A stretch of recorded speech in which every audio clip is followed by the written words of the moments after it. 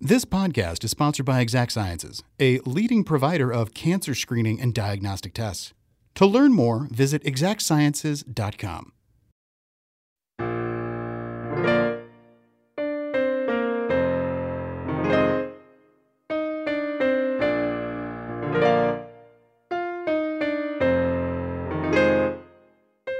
Hello!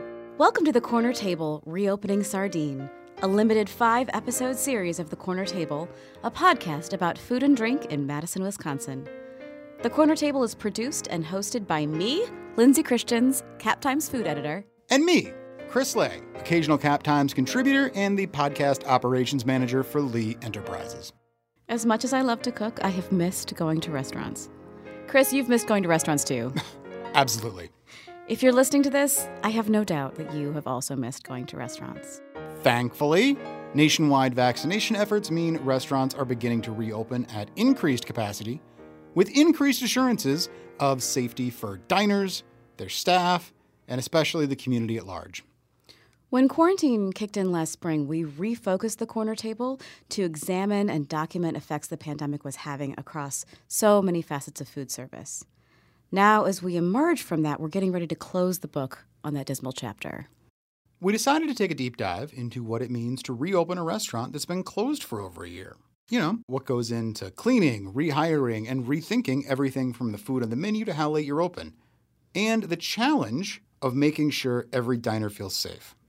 To illustrate that process, we decided to focus on Sardine, one of our favorite shared places in Madison. We chose Sardine for a handful of reasons. Obviously, there's the food, the service, and its beloved brunch menu. But Sardine was also one of just a handful of places that never transitioned to delivery, they didn't put out a patio, and they ignored the ghost kitchen trend, which adds an interesting layer worth exploring. Many restaurants are having trouble finding staff right now, even more than they did pre-pandemic, but Sardine has managed to retain several dozen employees, many of whom have been with the company for a decade or more. We thought in an industry known for high turnover, that retention spoke to the kind of workplace it is. For this first episode, we interviewed Sardine's co-owners John Gato and Philip Hurley about what it was like to shut down for over a year. In future episodes, we'll sit in on staff meetings and check in with the kitchen, bartenders, servers, and managers to find out what their COVID year was like. We'll take you to Sardine on the reopening day. It'll be a glimpse of what dining could look like as we emerge slowly and as safely as we can from this restaurant drought. We are extremely excited about everything that you're going to hear for this series. Please make sure that you're subscribed so you get all the future installments that'll be coming out over the next several weeks.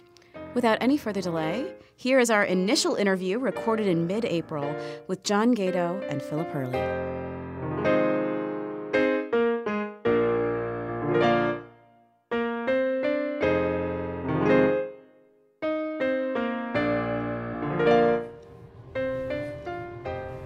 Real quick, can we get, just an introduction, say your name, and then, this is the sound of my voice?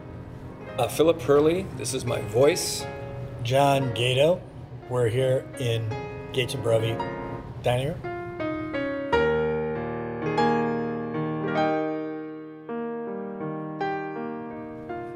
How long has it been since this dining room was open? It's been over a year. It was one of those things where we were actually going to do, we have a big St. Patty's Day thing, and I remember talking to the guy who leads up this Irish band, and we were thinking, are we going to do this thing? And we both sort of had concerns about what was, should we, is it smart? Is it the right thing to do? And I remember at one point we were like, yeah, no, it's probably not a good thing to do. And as the black clouds literally, make its way to the Midwest. And this was maybe 2 weeks prior to them showing up. Yeah, no St. Patty's Day. No. Anywhere in the country. For two St. Patty's Days. Yeah, right. Or at least not here. Other places have tried. Yeah, there might have been St. For Patty's better Day. or worse. Yeah. Was there any clear-cut moment where you knew this is gonna be? Was it any one like another restaurant that threw it in, or a news thing, or what was it that really tipped that? For me, I remember hearing in the news that Ohio State had closed their campus. We knew it was coming, right? But when Ohio State went, oh man, it's happening like that quickly, you know. And we were talking, said, well, this is what's happening. And that was maybe, I don't remember, a week or two before, you know, or a week before. But every day was like 3 days, it seemed like, you know, when this was happening.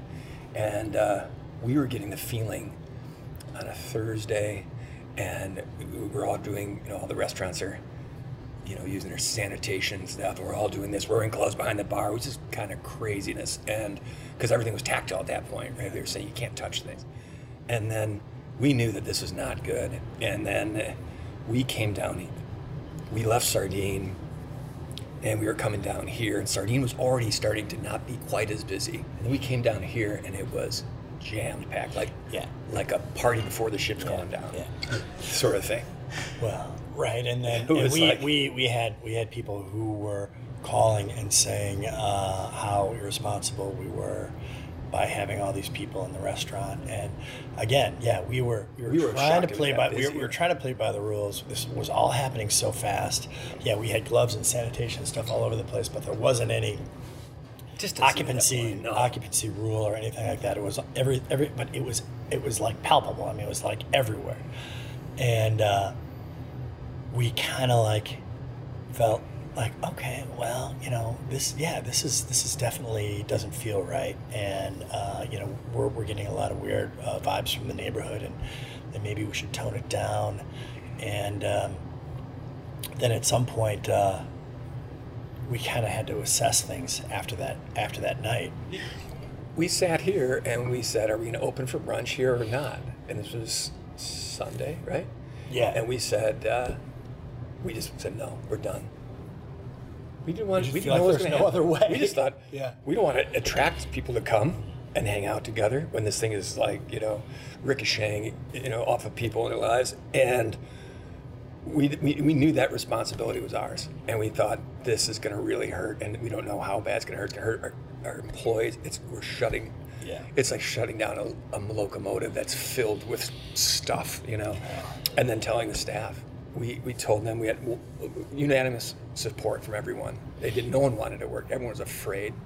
What we really didn't quite digest was the aftermath of shutting down, three really busy restaurants, and the amount of waste and the amount of food and the amount of everything, like Phil was saying. I mean, it's like a freight train that's going 100 miles an hour, and then all of a sudden it stops, and everything behind it, which is purveyors, food, bills, rent, payroll taxes is behind that, and it's just like piling up, you know, It just all comes up front. We're like, you know, holy cow. It was. It's just like crazy, and you don't realize what kind of a, you know, and restaurants are kind of this hand-to-mouth thing. So if it stops, the engine stops, then it's crazy what the aftermath is, you know. Our coolers of all three restaurants have been empty for a year, basically. And so to restart that engine, it almost seems like there's hundreds of products. There's pickled things, there's fermenting things, there's potatoes, there's all this stuff. Yeah. It's hard to even imagine. Yeah, even the frozen stuff now, as we're reopening Sardine, you know, and assessing all this stuff, we're, you know, essentially throwing away this stuff, you know. I mean, we did as much as we could to dole it out to our staff, you know, in care packages, and we took probably, you know, 12 trips over to Goodwill, you know, to unload bread and 80 cases perishable of stuff, product. and we took it over to the pantry, and we literally, I mean, we packed so much into our freezer that you couldn't even, you know, once you open up the door, you can't even, you know, you couldn't even stick your arm in it. I mean, but again, all that stuff has been turned into some sort of loss, you know. Did you monetize that loss? Do you know how much it was? Well, I mean, it's in the thousands. Oh, you know? yeah, I mean, tens of thousands. Yeah, of sure. just in product, just not counting food, rent, not yeah. counting And it's payroll, funny, not counting you know, payables. if our cooler had gone down and you know, everything was spoiled in there, you know, our insurance would have covered that. But because we don't have it. This, you know, it was this portion of this pandemic was not part of our insurance policy. So.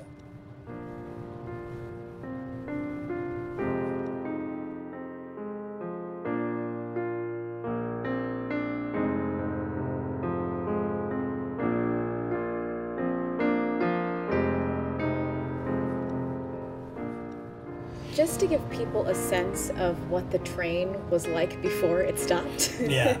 Can you give us a little introduction to Sardine and to your restaurants here in Madison too? Give us a little sense of where you started and sort of where you were by the time the pandemic came along. Should we start with what, Marigold? Do I just go to Sure. where it all began? Well, I mean, we could go to where we met in Chicago. Yeah. How's Where did that? you meet in Chicago? Well, we were in Wrigleyville, which is north of the city, kind of off of Clark Street, like literally about 2 blocks away from Wrigley Field. And we both lived in a 3-flat, just literally across Clark Street on a street called Patterson. And Philip was working in a kitchen, and I was working in a kitchen, so we were both in the biz. And then I don't know. It was like a snow day, wasn't there? Something like it was a crazy Yeah, it was a snowstorm. snow day, yeah. And my wife and I lived upstairs. We came down to John, and it was his girlfriend, now wife at the time. And we came down and we had some beers together. We talked, and at some point we look at each other. He's like, "So what do you like to do? What do you like to cook? What are you all about?" It was sort of uncanny. His experience. He was in Similar patterns. L.A. at the very same time that I was in San Francisco, and he was working with some great chefs down there, and I was working with some really great chefs in San Francisco area, and so we had that in common right away, that kind of cooking, right? That sort of French-trained, beautiful local products. And Yeah, and then we actually were like, well, why don't we do something? I mean, he was married, and I think your son Griff was probably two or three, yeah. and I was engaged and, to be married that summer. And so we were kind of looking for some kind of change. And then at some point, after looking at spaces in Chicago and just kind of like not really finding anything, and tossing around the idea of coming up to Madison, we hadn't really committed, but it was out there. And then I remember I gotta jump in here because my emotions were part of this. Yeah, right.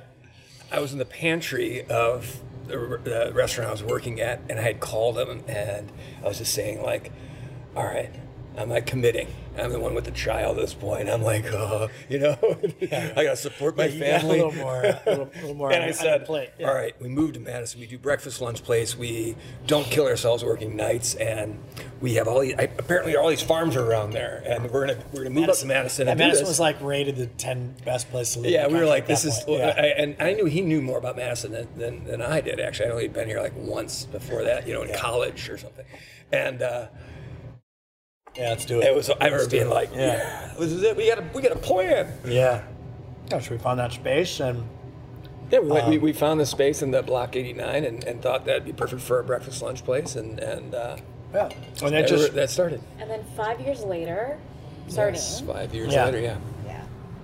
we both seen Machinery Row. Machinery Row building, and we knew that thing was available. We knew it was like this awesome space on the lake, and at some point we're like, I was like, dude, what would be like the perfect space for you? And you said, the Machinery Row, and it was obvious that we were both into them. And then it took about 2 years from that point to actually open it. So Yeah. we were talking in 2004, and then it didn't open until 2006. Yeah, right. Sardine was bigger and Yeah, Sardine was Scope. Yeah, it was bigger. On every level. Yeah, way bigger. And we wanted it to be kind of a city, kind of a bigger experience, and like we're taking people somewhere not of Madison necessarily. It was a beautiful space, and it was a big, ambitious thing, and I think people were like, "Whoa!" It's obviously a step up in a lot of ways. Would you classify it as like fine dining, or What do you say? I mean, you Casual, could be upscale. considered Upscale, fine dining. ridiculous terms that doesn't really Yeah. fit anywhere. Yeah, exactly. But it's middle of the road. I mean, it's not gonna crush your wallet by coming in. not We wanted to fancy. make it It's not too fancy. really, really accessible, and also Just service-wise too. Make it all inclusive. Not try to intimidate anybody. You know, try not to have this aura of stuffy kind of, you know, this place. I mean, just make it really welcoming and appeal to everyone. Yeah. And you know, we'd have people in there with suits or you know, in shorts. And just coming off the Betty Lou, you know. Whatever, so it's a whole. I mean, that's what we wanted. Yeah. And it was sort of, you know, harkens back to where we worked out in some of the places in California that had that same sort of anyone can show up, anyone can be. You know, it doesn't matter. You just what you want to do is you want to enjoy yourself. Yeah. And it's even better when you're in a. You know, heading to the Frosty Ball or something, and you're in your tux, and you're next to someone who's, you know, wearing you know, jeans and you know, whatever. It doesn't matter.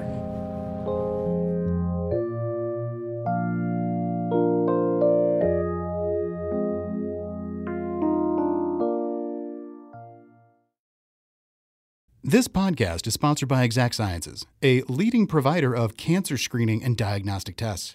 To learn more, visit exactsciences.com.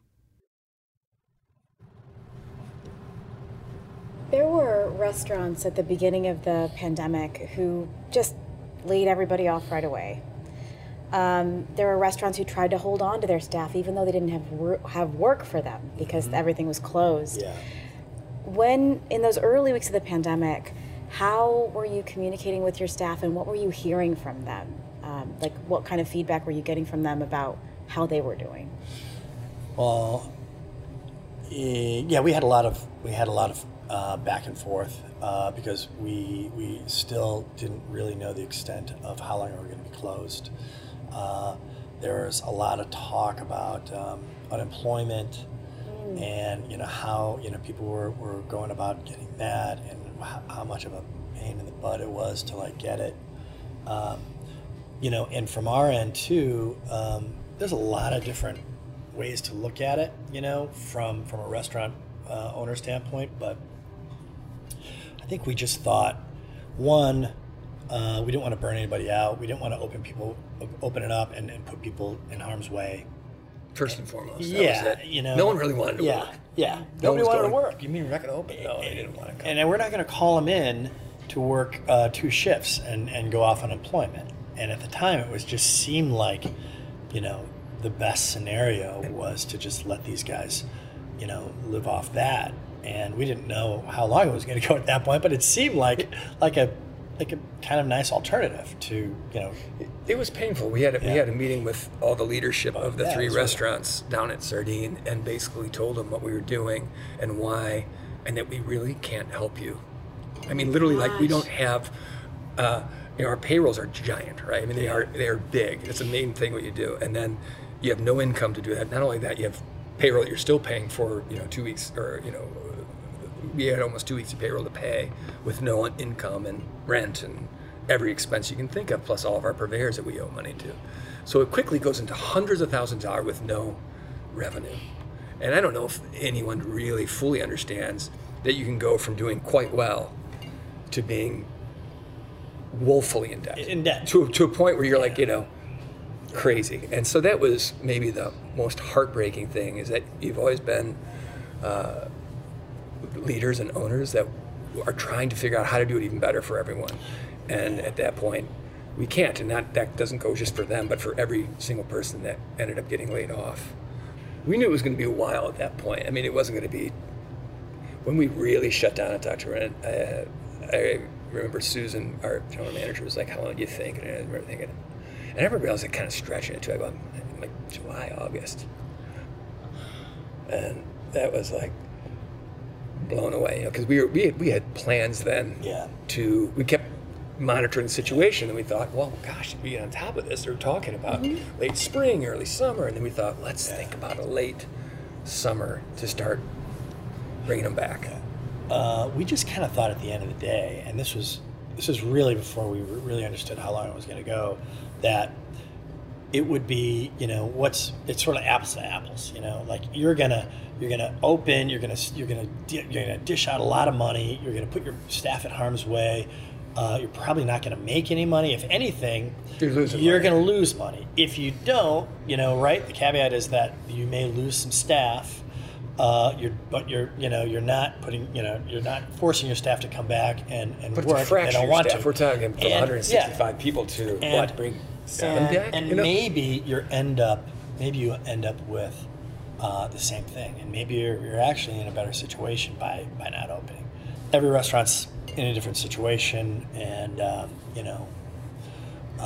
luckily, we had that option even, to go. And there wasn't any guidance, from bureaucracies. I mean, there wasn't, No. governmental whatever outside. You of get the opposite, right? And Yeah. it was the opposite. It was more antagonistic, and you felt like what we thought might be coming down the pike to be relief, you knew was not going to come. And that light you thought would come never showed up. Yeah. It never showed up. I know that there were, organizations that kind of popped up to unify a lot of the actual staff, but were there any lines of communication amongst various, chef, owner, restaurateur within the city talking about things, or was it pretty much everyone just kind of doing their own thing and trying to? I'm sure there were chefs that were in contact, and we were in contact with some. But as time kept going on, it was just sort of became more time between even, maybe communicating staff. You thought we were going to stay in touch. And then all of a sudden, this just goes and goes and goes. And then even the contacts that we had with some other chefs or the people probably were less, but would be, sporadic. Yeah. And there's a lot of times where we would just meet and go, I hope we're doing the right thing. I mean, then we'd be like, we're doing the right thing. Yeah. But we were constantly weighing, when is this going to end, and what consequences by fully shutting down? Even though we thought we got to hold on to any capital we have, and we want to have an option of reopening. I got the sense, when I spoke to you guys last summer, that you were trying to listen to what people had to say, that you were thinking about as we're considering reopening, what kind of feedback can we take from staff so that they feel safe, so they feel ready to come back. Mm-hmm. I wonder, sort of going into the fall, at the end of the summer last year, going into the fall, was there a point where you were like, okay, it's going to be another 6 months? How did anything change for you at that point when you sort of realized it was going to be a while? Well, I think we knew that it was going to be a brutal winter, for one, and we knew it was definitely not going to get any better. I think there was a time when, it really kind of all dawned on us, and kind of it sank in that, we're probably not going to open until spring. We had an outdoor meeting in Sardine's parking lot, and we did it with Marigold. Marigold we did much earlier, actually, because we knew that downtown was done, and the idea of trying to, and for other reasons, we knew that we were putting that to bed, and that we were just going to bring that back when we could. And so that was brutal to tell all of them. And these are people who've worked for us since we started, a lot of them. And that was brutal. And then we had met with everyone. It was just like a pretty rough few days, basically, looking at our staff and saying, this isn't going to happen until spring. And we knew that probably in July, because we knew there's no reason to open up in the winter. And we did other little functions. We did some catering things, but nothing to any scale.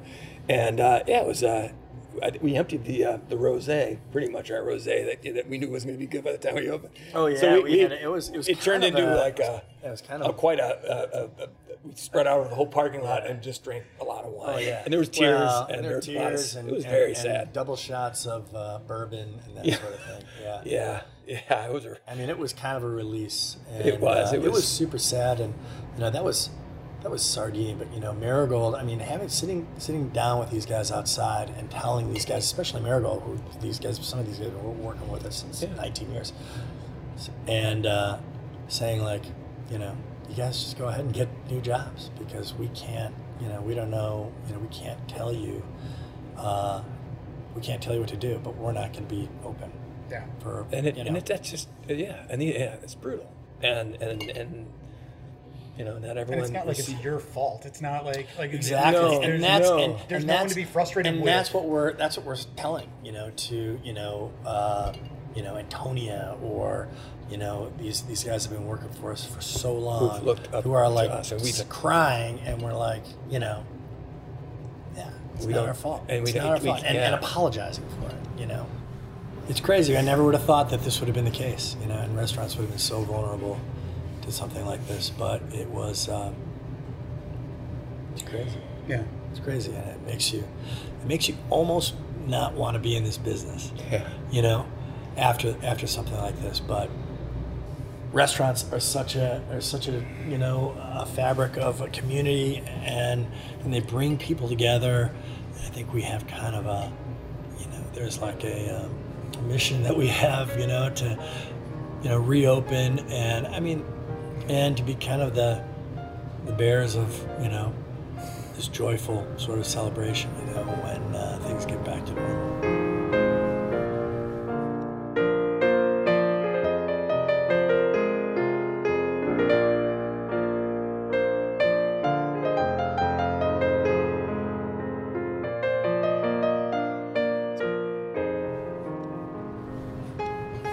So you're getting ready to reopen now, and I wonder what it's been like to bring folks back, to be calling up employees, to be getting the gang back together, and also like on a mechanical level, what does it mean to reopen a restaurant that's been closed for a year?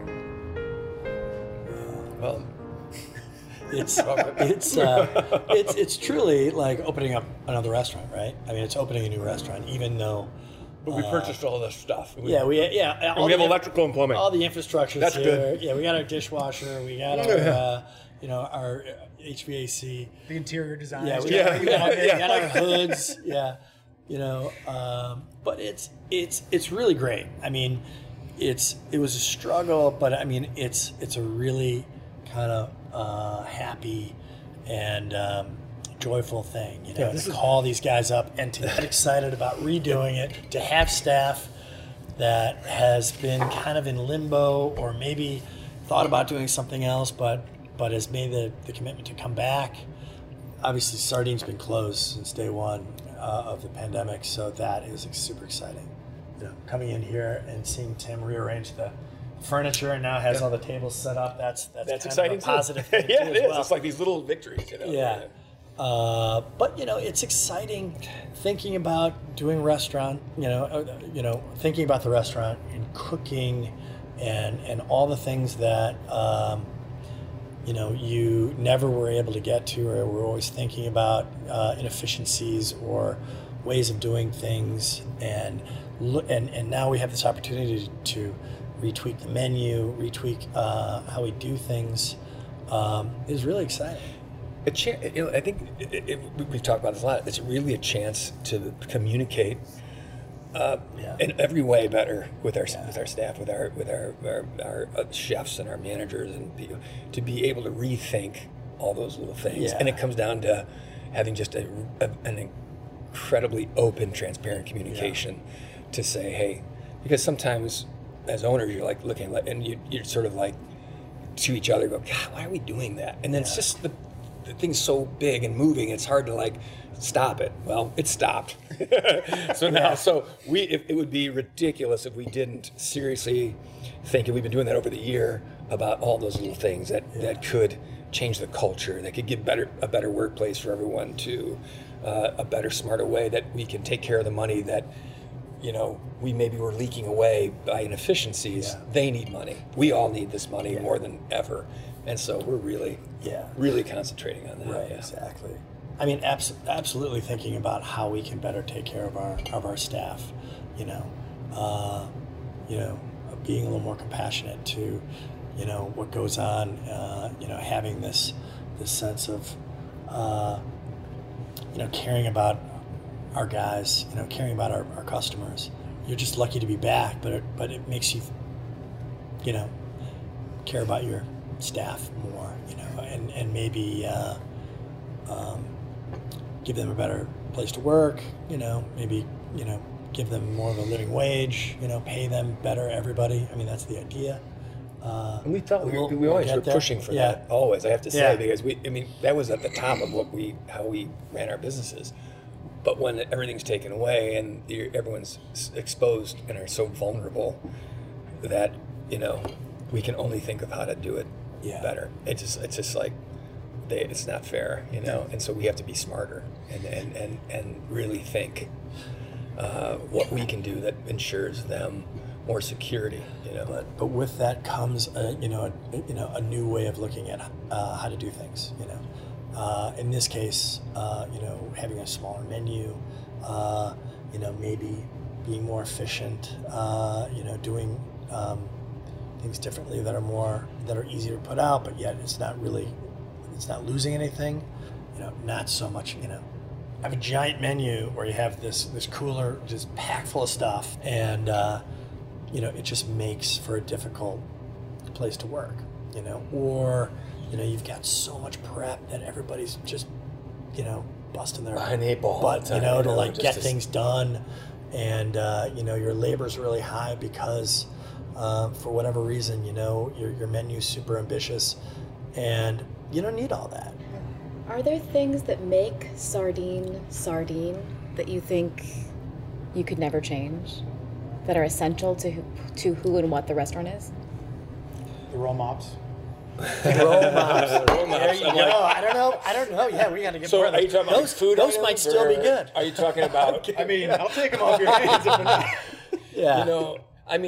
I think this. When I think of Sardine, I think of it a joyful place where we have hired kind people, and we do that at Gates Brovey and Marigold. We first and foremost look for just the nicest people we can that want to serve other people and have a high hospitality quotient.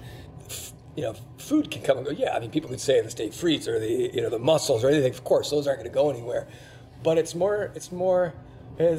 the bigger picture of like who we are and how open we are, and the kind of as John was saying earlier, like this is for everyone, and there's no air or arrogance in our place, or that's what Sardine. Come and enjoy the fun and the beautiful space in the lake, and generosity, I think. You guys are in one of the better positions in town, from my understanding, where you have, like 99% of your staff is returning? Where people are going to walk in and feel... It might be 97. Yeah. I don't know. It's still But it's a high. It's a high. very high by comparison. So that's we're so fortunate. We're and excited, because it's like we do don't want to overuse the idea of family, but it truly is a fun family sort of environment when you see people that you've known for so many years, and then you don't see them, and you just think, God, is anyone going to come back? Or and then we're sort of like, putting out feelers. Well, they're thinking they want to come back, and they're asking about it, but I haven't heard from them or this. And then to sort of put it out to our kitchen, to the front of the house, and to see the response, it's a great feeling. That's a happy part of the story. But it also, when you talk about, the spirit of the place and so much of it belonging, or because of the staff. So many places, my favorite places around town, I'm going to go and it's going to be different, because there's going to be different places. Whereas I feel like I'm going to be able to walk into Sardine and, be served by some of the same people that were there before in a way that is really unique to you guys. Yeah, and we're fortunate. And fortunate, and also a great opportunity for these guys to be the ambassadors of welcoming people back into the restaurant. They're going to be, it's going to be like the easiest thing to do to make people happy, and what a great position to be in. Are there any things you're worried about? Worried about? How much time do we have? Yeah, right. You know what? The interview starts now. Right. Exactly. Yeah. Okay, we got a list here. I don't know. But think about it. It's like speaking for myself, I feel we're a little numb to what's happened, right? I think this is really positive. We don't want to sit there and get caught up into worry. Worry was, March through January. Now it's like we are trying to just stay very optimistic with the idea, it's weird to reopen like this opening restaurant with the idea that you're trying to constrain what you think you can do. We hope we're busy. Yeah. That's worry. Yeah. We hope that this thing is on its way out for good. Well, yeah, we're worried about, I think another pandemic. We're worried about, how vulnerable we are as a community, as a restaurant community. I mean, when we do reopen, that there'll be plenty of people that will totally want to come to our joint. There'll be people who are, who don't care and have never cared. There'll be people who are vaccinated, who are totally ready to go out, but then there'll be a psychological aspect that will last for years, probably. So even when we're at 100%, I don't think we'll ever be back to where we were prior to the pandemic.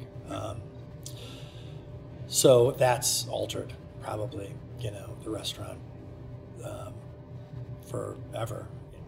We're shell-shocked. I mean, I think Yeah. that you can't get away with the idea is that we're excited and we think it's opening, and there's plenty of places around the country that are wide open right now and have been for a little while, or at least in the way they're behaving or conducting themselves. But yeah, we just want to make sure that it actually gets really busy again. To get back, because it's so fun. Yeah. We do this because it's just a joy, and it's like an absolute riot to walk into a place when it's busy and people are having fun and you're seeing people and your kitchen's thumping. It's just, we want that back, And who knows? It might. And I think once people kind of touch the flame and realize that they really are just dying to get back to their life, and they're ready to scrap all the anxiety and the worry, that it will happen, and we'll be back in the roaring 20s again. Yeah, let's hope so.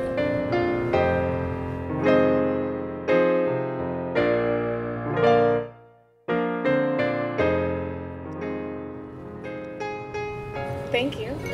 Thank you. Thank you both. Yeah. Appreciate it. I feel Appreciate good it. about this. I do too, yeah. All right.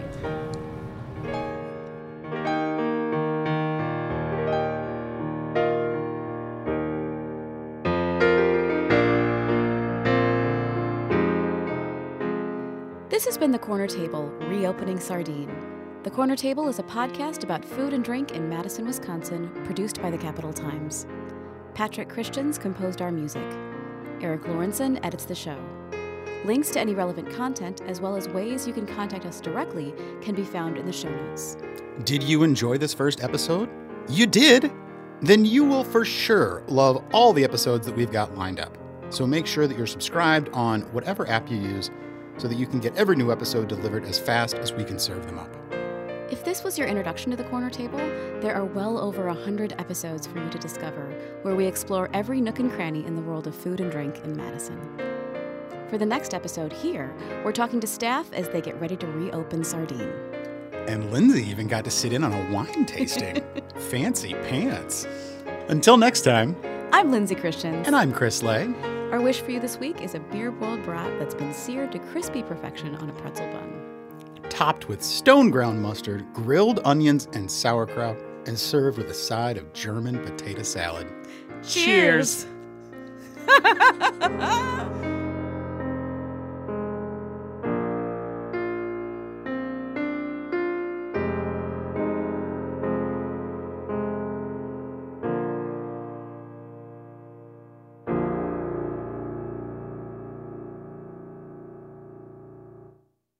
This podcast is sponsored by Exact Sciences, a leading provider of cancer screening and diagnostic tests. To learn more, visit exactsciences.com.